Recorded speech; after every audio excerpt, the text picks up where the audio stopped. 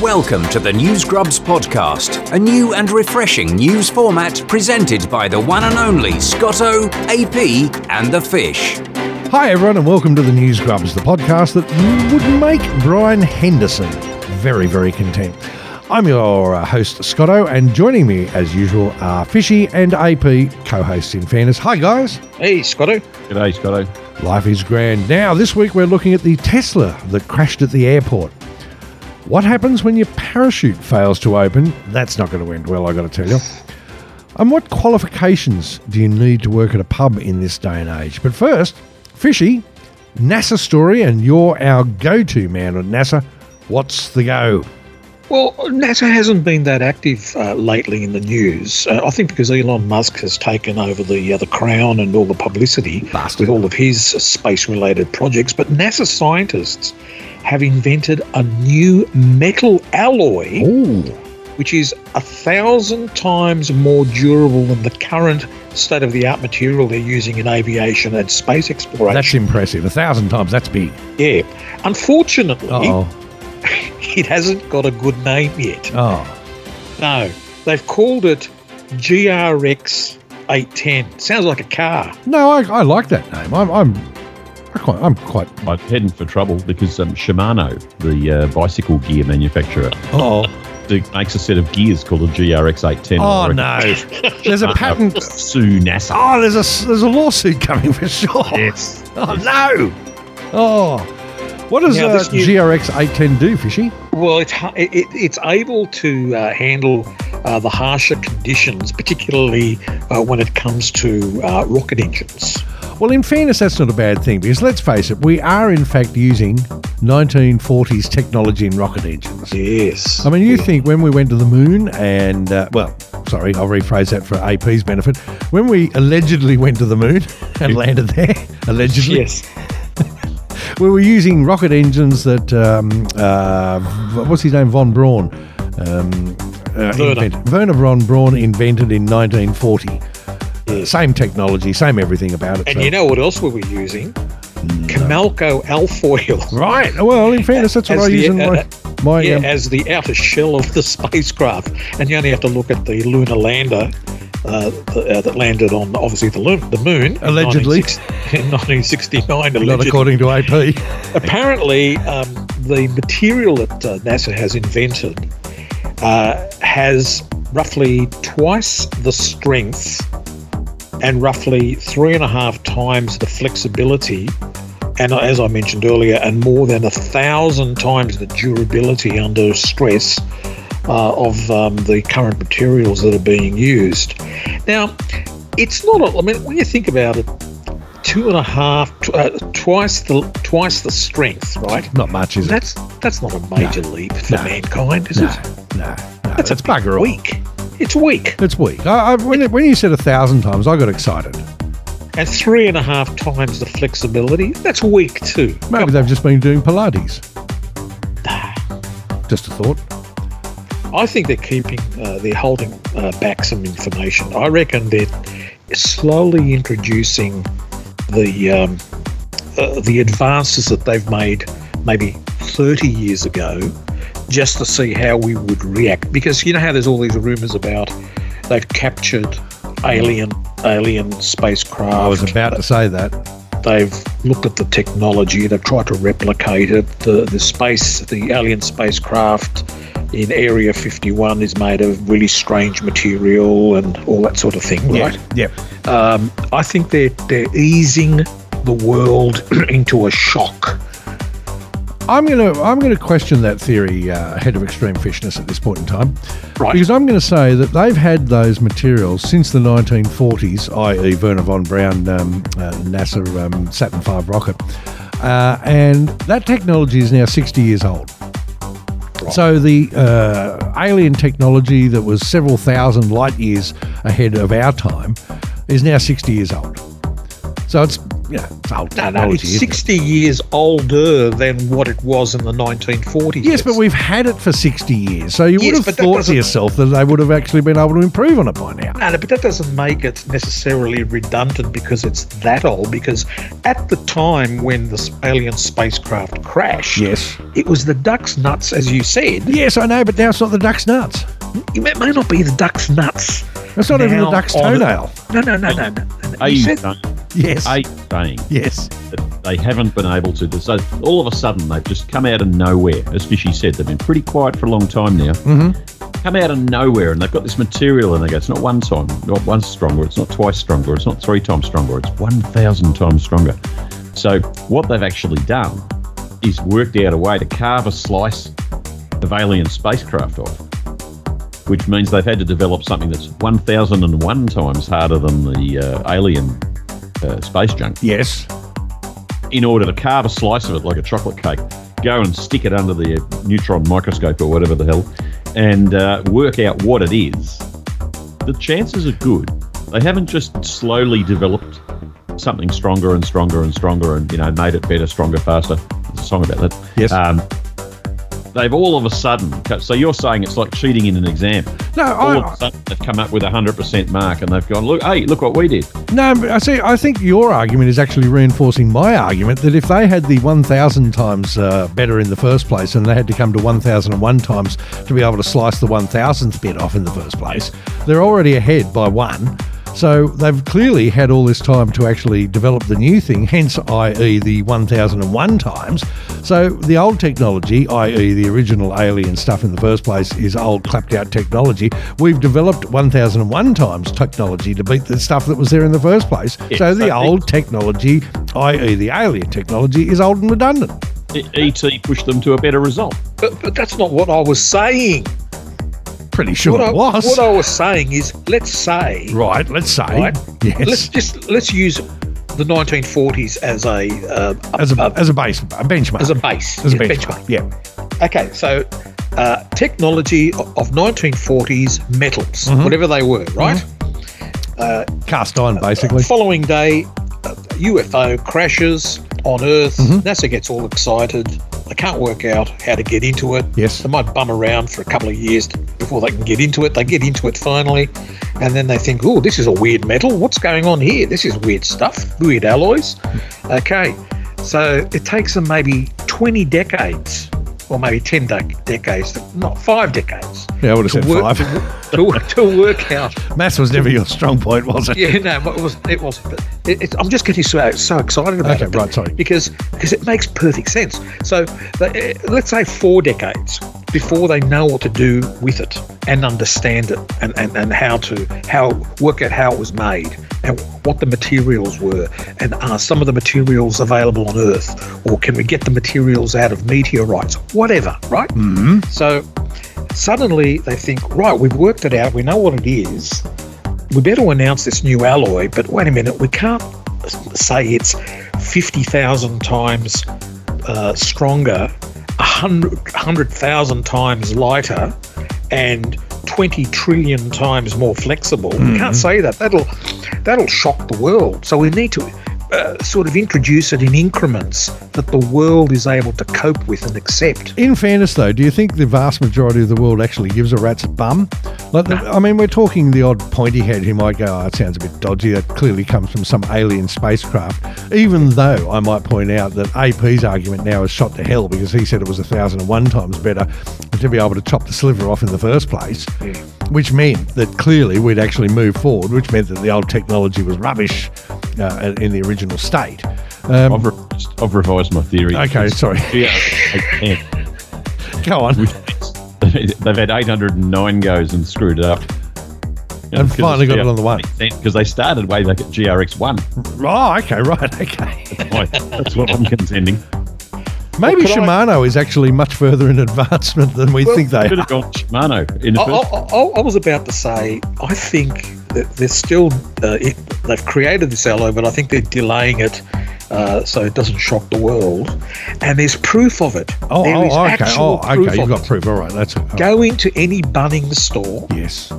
And go and buy a pair of scissors in those vacuum plastic packs. They're impossible to open. That is true. Anything in those vacuum plastic packs is impossible to open. That's true. So you're saying that is, in fact, space alien technology? Yes. Oh, God.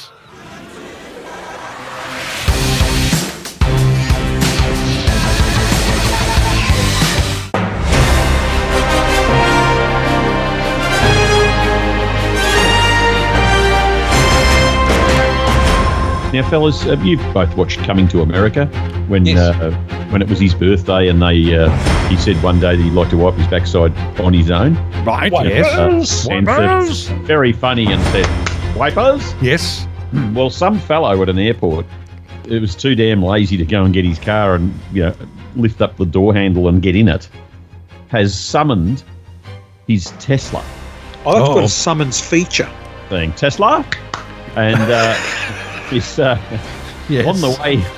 Well, the Tesla, obviously, extremely willing to do his bidding. Yes. Wipe his ass. Made its way over towards him by way of a $2 million private jet. Oh. Obviously, it didn't recognise as being anything that it recognised. And a software failure. Thought it would just blow through its tail. So it's taken out its windscreen and turret, but it's taken out the tail of this $2 million jet. So my question to you guys is, why have they got technology like this available when it doesn't work properly? My understanding... sorry, Fishy, to interrupt you. I was just going to say, my understanding was with autonomous cars that they were able to avoid pretty much anything in the world except their biggest bugbear was a kangaroo. And they have never been able to figure out how to avoid a kangaroo, because a kangaroo is just the most erratic animal on the planet, other than a drunk idiot outside a pub. Did you say erotic or erratic? Erratic. Oh, sorry. That's all right, fine. So clearly, when they've been looking at this, it turns out that there's two things that an autonomous vehicle can't avoid. One, a kangaroo, and two is a private jet. And you've got to think to yourself, how can you miss a jet? Because they've really got all the radar and all that. I mean, I was in a friend of mine's Mercedes-Benz recently. Yes. And it's got a little, well, actually, it's got like an IMAX screen sitting in the middle of the dashboard. And it actually has radar in it. And it's got like heads-up display, it's got radar, it's got thermal imaging. I mean, it's like being on the bloody USS warship. That's United States ship. US warship. I'll get it right in a minute. And the this thing, if the car thinks it's looking a bit dangerous in ahead of itself, it just jumps on the brakes and you fly through the windscreen and get decapitated, obviously. And that is a slight design flaw in the whole system. But how can you miss a jet? Like, it's pretty big. Well, first of all, there's been problems with detecting tall objects using Tesla vehicles. So I'm 6'4". I don't want to step in front of a Tesla. It's not the first time that it's missed a tall object. And you can imagine the rear of a jet has an angle. The tail goes almost not straight up, but it goes about 90 degrees up. Yep. All of a sudden, and you can sort of see how you would need a sensor on the vehicle sufficiently high enough to be able to detect that object as well. But what I think is happening is they're too quick to get the products out to the marketplace without testing them properly, because you should be able to detect a kangaroo. You should be able to detect the tail of an aircraft. You should be able to detect everything. Tall person. If it's designed properly, a tall person. Yes. So you're saying that Tesla is in fact a design flaw? Oh, absolutely. Right. And I think, sorry to interrupt you there, AP, sorry, just wanted to just throw this one in. I think they're putting too much trust in operators, the people that buy the damn things. Oh, yeah, well, they're idiots in the first place. That's it, yeah. AP? Tesla have had autopilots in use that have hit many things, and the National Highway Transport Safety Authority in the USA, what a mouthful, has sent investigation teams to 26 crashes involving autopilot, Tesla autopilot, since 2016, which granted is 6 years, so what's that? Just over 4. 4 per year.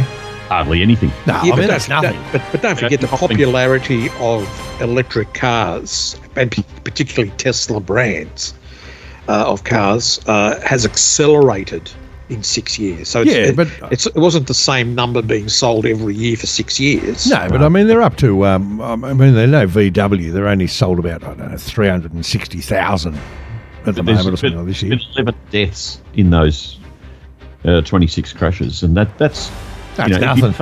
But if you take that as being the autopilot issue, I mean, there's many different reasons why people die on our roads. Stupidity chief amongst those. Predominantly. Speed and drunkenness is up there too, which is also stupidity. So stupidity, in fact, accounts for basically 100% of accidents.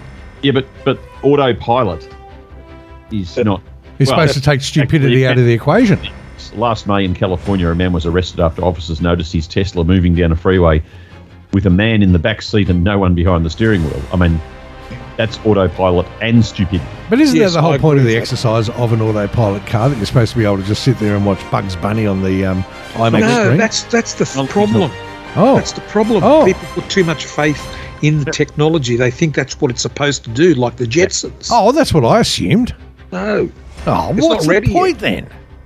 What's the point? I suppose Tesla's using purchases of these cars as human guinea pigs. Well, in fairness, I mean, a Ford Pinto probably killed about, 65,000 people before they were eventually taken off the market. Now, that's a car that was built in the early 70s, where if it got hit from behind by another car, the petrol tank exploded. Yes, and instantly incinerated you and your occupants, yes. Do you know the Pintos actually have got a bit of a revival? People are actually after those cars. Well, that's because they want to put their in-laws in it. Yeah, I think so. Yes. I would imagine. But no, they have, and they've become quite popular. That's, of course, for those who aren't sure what a Ford Pinto is, the car that was in Wayne's World. Yeah, just Google it. Yeah, or just Google it. Don't be lazy. Well, if someone had an LPG conversion, that the tanks could burst or explode in an accident. Yes. Now it appears to be this thing. The first charges for manslaughter have been laid in America. Who do you charge? Well, is it Elon? The owner of the car. Oh, that's a bit offside, I reckon. I think they could not only go for the owner of the car. I think it's the starting point, but they can then join as a party the manufacturer of the car. Oh, yeah, they always do. They filed 2 counts of vehicular, and then it's the USA. Oh, I love vehicular manslaughter against the driver of a Tesla on autopilot that ran a red light, slammed into another car, and killed 2 people. So the defendants are the driver and the owner of the car. So I think that's just offside. I mean, if you're sitting in the back seat just minding your own business, reading Playboy or something or other, or the paper, or watching something exciting on your telephone, you're assuming that the car is going to do what it's supposed to do, as Elon has told us it's going to do. So I'm content with that. I think it's not your fault. I think Elon, on the other hand, is probably the one that should be the number one defendant in the case. Oh, hey, was this a sneaky way of getting an Elon Musk story? Well, we hadn't done one since like last week. Last week, yeah. Just the week before that, and the week before that, and well, for 21 episodes, I think. Well, he's the richest man in the world, and he's got his finger in every possible pie. And if he was to, give us some money, we'd probably stop talking about him, perhaps. But I don't know. No, I'm just being factual. I think it's offside to charge the person who is not in control of the car, because that's the whole point of being in an autonomous car. You're not in control. You raised a point. In this accident involving the car crashing into an aeroplane, right? Yes. At the airport. Yes. The car was summoned. You were correct in saying that, AP. Yes. But it was summoned via a remote control system that is inbuilt in these Teslas. Right. That the owner controls. So it's just like a radio. Do they really, though? I mean, they've just pressed a button on an app. Have they? Yes, well, I assume so. Or maybe they've just spoke, "Hey Siri, bring me my car." Well, I don't know the extent of it, or it could be, "Hey Siri," or whatever. Crash into a plane. Crash into that plane. But I don't know whether it's like in the James Bond movie where he's he's got the remote control BMW. I remember that. Steering. Yep. He's steering with it in the back seat. The living daylights. Yeah, I think it was. No, that was no. It was the other. It was the other James. Hang on, let me just go to the James Bond expert. It AP. was, I'm not. I had the same phone. I had the Nokia 9700 that opens up. I don't give a crap about which movie it was. Oh, right. Well, that's unlike you. I was thrilled that I had the same phone as he did when he opened it up and summons his car. But it's Donahue and Stevenson. It's the snail in the bottle. Who the hell's Donahue and Stevenson? It's a court case. It's a 1932 test case. Oh, that one. Sorry. Sorry, I forgot about that one. That's what it is. I was around in 1932. Not. Yeah, no, it's the technology's faulty and it's not ready for public consumption. So, all right, don't buy a Tesla then.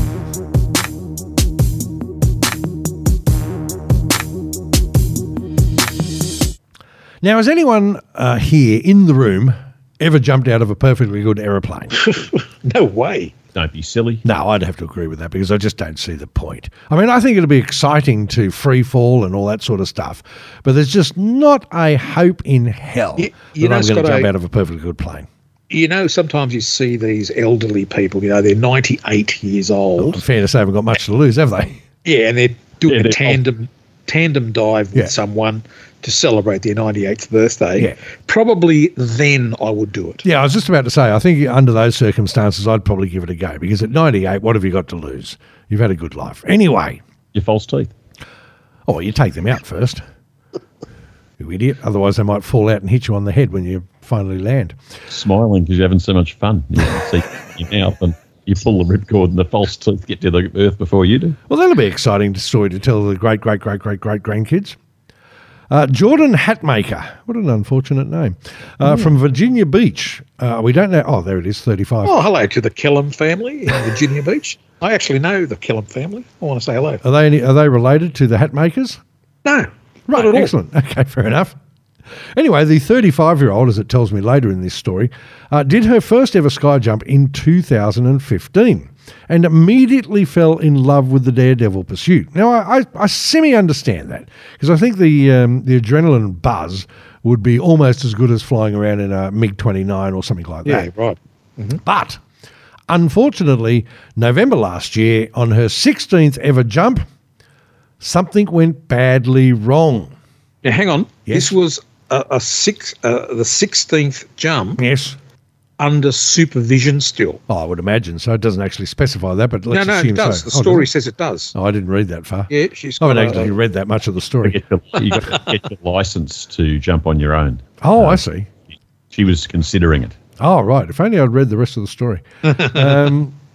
So I'm reading it as I go, of course, obviously. That's okay, no problem. But she was lucky it wasn't her last ever jump because about 10 seconds after she leapt out of the plane, which is only a pretty short free fall, 13,500 feet. Because what are you doing, like 9.8 metres per second? Is that right, when you're free falling? Yeah, that's which is about 125 miles an hour. How fast you're accelerating to Earth. Yes. To a terminal velocity. I think the terminal velocity in this instance, they said in the article, was 125 miles an hour. Yes, I've just spotted that bit in the story. Anyway, she moved away from her coach. So she's sort of leaping. Just imagine this, listener. She and her coach have leapt out of the plane almost together. He's watching her plummet to her death. Free fall.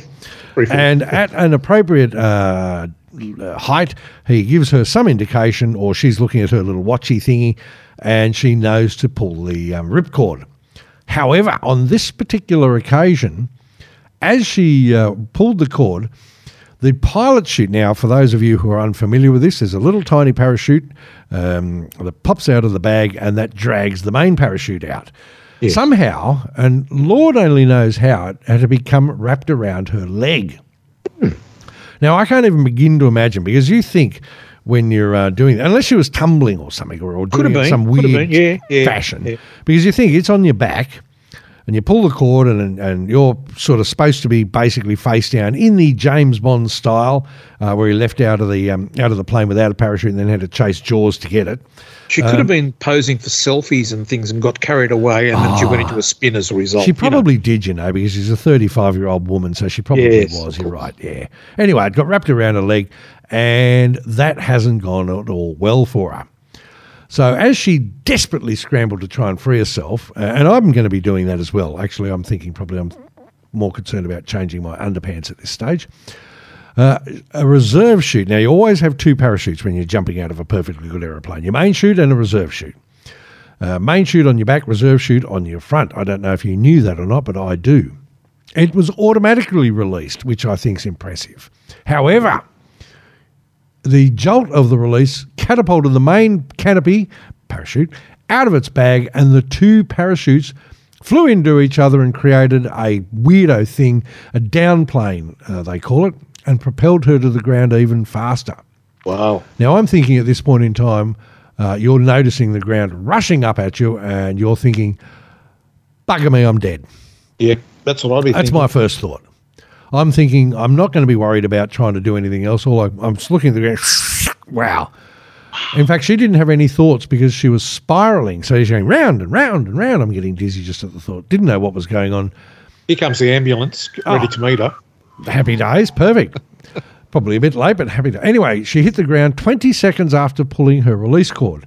So you think she's 13,500 feet. She's managed to plummet to her almost death in 20 seconds. That's the fastest 20 seconds she's ever lived through. I reckon it might be.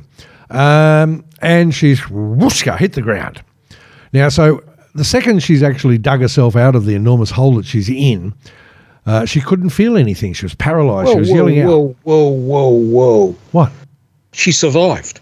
Oh, yes. Sorry, I forgot to mention that bit. Yes.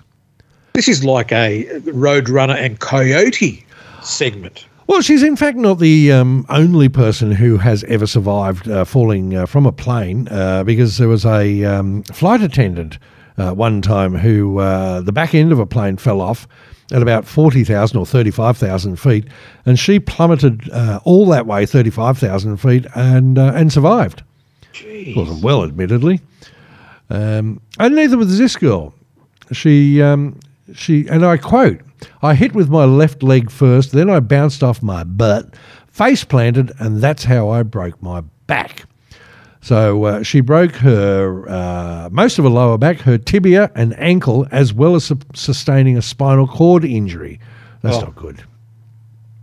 Now, strangely enough, she works as a contractor, and she spent most of a month in hospital with where doctors decompressed her spinal cord, then performed some spinal fusion surgery and bone fragments and blah, blah, blah, blah, blah, blah. Anyway, she's basically all right. She's recovered more or less. That's pretty good. Now, if I read the rest of the story, probably tell me whether she was, there she goes. She's been able to do a hiking trip to Mount Everest. Oh, This woman's a nutcase. Why would you jump out of a plane and then want to go to bloody Mount Everest? To see if she can fall off that too. She does have some pelvic floor dysfunction. Now, we know how important pelvic floor is for women. That's why you don't need those little pad things to keep everything in. Anyway, the upshot is she's jumped out of a perfectly good plane and plummeted.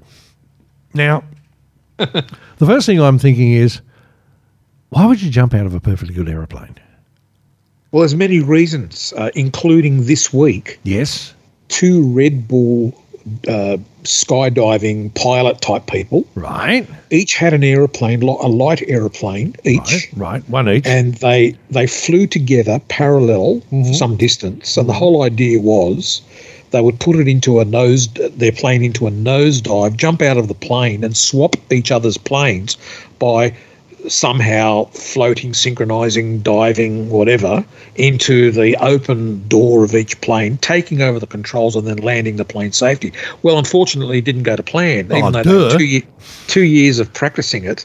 And what happened was one of the pilots achieved the goal to get into the other chap's plane. Mm-hmm. The other pilot, the plane went out of control, plummeted to earth, crashed. No one knows where the plane is, but the pilot landed not far from some airfield. Just as a matter of curiosity, sorry to interrupt you at this point. Let me just get this straight. 2 planes flying along, try to get in. One plane does all right. One plane plummets to the ground, crashes in a thumping great big ball of flame and smoke and fire and everything else, and they can't find it. They can't find it. And the other one landed at the airport. Correct. So it's fairly comfortable that there's an area of Well, they can't find it as of the 25th of April 2022. Oh, right. I was which going to say is it's a 20-year-old story. Otherwise. Which is when... No, today. 22. Today. Which is today, yes. So here's the ambulance. There's the trying to ambulance find that again. one. Yeah. I just can't comprehend how you can not find a plane that has crashed. And they had... Apparently they had cameras on the planes and the pilots and the ground crew and all of that, and no one seems to have had a camera on the plane that went missing. Well, I don't know. That'd be a lot of use to, but I'm just thinking, I mean, I've seen a few plane crashes in my day. and I'm thinking at TWA 810 out of New York. I mean, one of the things when you get on a plane I always find amusing is that they say, once you've done the life jacket part of the demonstration, here's a whistle and a light to attract attention. Yes. Now, when TWA 810 flew out of New York and then exploded and plummeted down to the ground, yes, it looked like the 4th of July fireworks display. So what you're saying is the light and the whistle weren't necessary? Yes, basically, what's the point? Like, if you've missed the flaming wreckage going down and hitting the ground, that, you know, the light and the whistle is not particularly useful. However, having said that, it turns out that you can miss the flaming wreckage plummeting to the ground and can't find the bloody plane. I just don't understand how that works. That's why I normally used to fly Hooters Air. Oh, I love Hooters Air. I love Hooters Air because you're just protected by Hooters, I would think. Yes. No, I was going to say Nature's Airbag. Yes. No.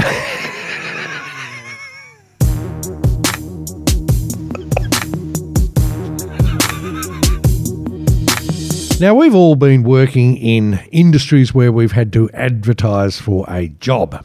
Yeah. Well, not for us, but for people to come and work for us. Staff, that's the word I'd be using. And we've had some, issues, one might say, when we've had to advertise for jobs. And you normally would have a certain number of requirements. Well, Craig Harker, 35, from the George Pub and Grill venues across Teesside, which is in the United Kingdom, I'm going to assume. Sounds like a serious operation. Oh, without a doubt. I mean, it's got venues across Teesside. I have no idea where Teesside is, but let's not worry about that. He posted an online vacancy ad for chefs, kitchen porters and front of house staff. Yes. He says that he's usually inundated with sloppy applicants, so he wanted to whittle the competition down. The ads read, and I quote, "Those that attend with that fruity BO odour, it's a no-go. Oh, way, give your pits a wash before you come down for an interview. A quick whiff and spray those bad boys because first impressions count, and that includes brushing the tusks too. The key part for any of you is first impressions. Don't have mine as this person clearly needs a wash and have me turning my head because of that naughty breath that stings my cheeks." I like where he's going with this. Yes. If those gnashes are black, then stay back. White and you're all right. Ooh, that's racist. Especially when front of house greeting our customers as they walk through the door. Now, I've got no problem with that ad. I think that's perfectly acceptable. But I imagine that he's probably in a spot of bother for it, I would assume. Well, he's had his ad pulled from Facebook. Yes, I suspected that could be the case. They've decided not to penalise him. Oh, that's nice. I've got friends that go into Facebook. Panda has been in Facebook jail 3 times in the last year, I reckon. That's true, he has. Saying far less than that, I can tell you right now. Now, I gentlemen, have also been inundated with sloppy applicants. Oh. Seeking a new member of staff recently. And so whilst I can commiserate and understand Craig's position, Craig 35, I still think that he's testing the bounds. Well, if someone goes in there and they've got I've forgotten the medical term for it now. There's a medical term for bad breath. Right. So you're becoming a bit of a softie here. Bad breath. Halitosis. Halitosis, that's the one. And then, so if you say, oh, well, you know, it's a medical condition and you're discriminating against me, they'll have him. Right, we know that I have him, but what you're saying, though, is that it's perfectly acceptable for you as a halitosis person not contaminated because that's an unfair Sufferer. word. Sufferer, that's the word I'd be looking for. Thank you. Sufferer, that it'd be perfectly all right for you to introduce yourself to guests coming into a pub who then promptly fall over and die because of your bad Would you do it breath, and that's something all like right. this? Yes. Haven't you ever heard of Triple X mints? Like, hi. Yes, and that's the whole point. That's exactly what people do. Hi. Welcome. If someone's got the condition, then they're going to take steps. Listerine, Triple X mints. Brush more often. I mean, they could still carry out the task. I don't want to go and meet somebody as a greeter at a restaurant where I'm looking forward to having a splendid meal or even just a pint, and I've got some bloke or some person, I should say, coming up to me and going, hi! Sometimes the And I fall over. sometimes the Listerine and mints just don't grab. This doesn't cut the mustard. Oh, you'd have to be pretty bad. I think I've met people that are pretty bad. Yeah, I think if you've got the BO of a Sydney taxi driver and really bad breath to boot, do not go and try and get a job as somebody whose first point of contact is the consumer as they enter a venue. By the way, hello to all the Sydney taxi drivers who are listening to the podcast. Yes, especially have a not wash. job with Craig Harker from Teesside. But I didn't even get. Oh, don't worry about the bad breath. I had trouble even finding these sloppy applicants that would come and sit in front of me for the interview. No, fair call there. Or maybe they decided their breath was too bad for them. Maybe Craig's helping me to define why it was such an unsuccessful campaign. Did you? I ended up at 140 applicants, sloppy. Sloppy. And I whittled it down to about 6 was something, and I couldn't get anyone to start the job. Do you know the one person that answered a Facebook ad that I put in, which is free as opposed to the $300 ad at a place I won't mention, so it was useless, got one applicant, she's already started. Wow. And she's great. And she's got no halitosis and she's got no dodgy, you haven't seen her toes yet, but I'm pretty sure her toes are all right. And what else did he say? And BO and stuff. Her teeth are, her tusks Can are black. I just ask, what concerns people about toe health? Oh, because if you're wearing open shoes in a restaurant situation, I mean, would you want to look at, as you walk in, you sort of, the first thing you're going to do is put your head down because the person's got horrific breath. So you're going to get looked down. And what are you going to see? My toenails. Would you want to go and have a restaurant meal looking at my toenails? I think not. They're horrific. I think the gentleman that placed the ad, I think he's increasing the standard to an unacceptable level. I disagree. I disagree entirely. Because someone could have a toe condition, and they could again. You're making excuses. Satisfactorily hide it with closed shoes. Yes, but perhaps if that's like me. That's like saying... most establishments that, like restaurants and so forth, require you to wear closed shoes because of the oils and the plates. No, not if you're in a... I'm not familiar with the entire Hooters uniform, and we mentioned that in the last segment, but I'm sure that they probably have open-toed shoes or something like that, or I don't know, stilettos or pumps or whatever. And, you don't want to look at your Hooters girl with bad toenails. I mean, that's just disgusting. There's all toe jam and goop. Let me tell you something. If it was a Hooters girl, there's no way I'd be looking down. Could have been in China.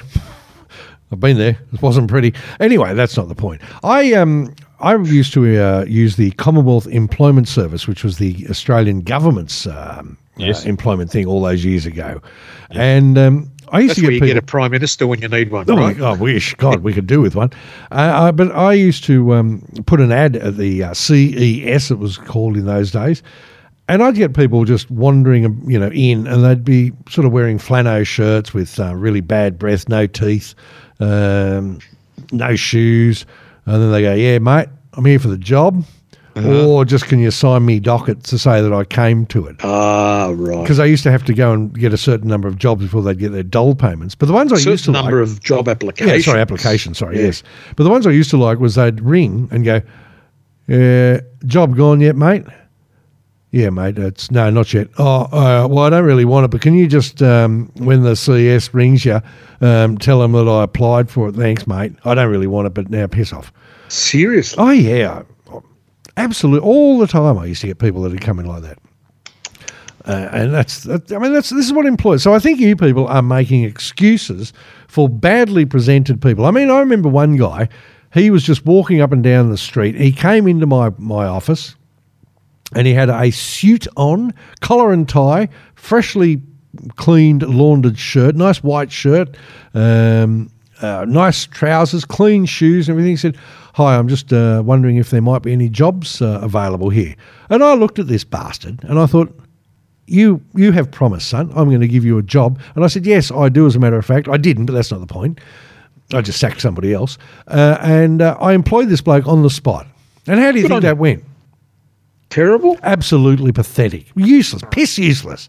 But at least I gave him a go, so I was happy. Did you ask him, just by chance, have you worked somewhere else before? No, it didn't occur to me. I just thought he's made all the effort to get dressed neat and tidily. I'm going to give him a job. I'm going to give him a go.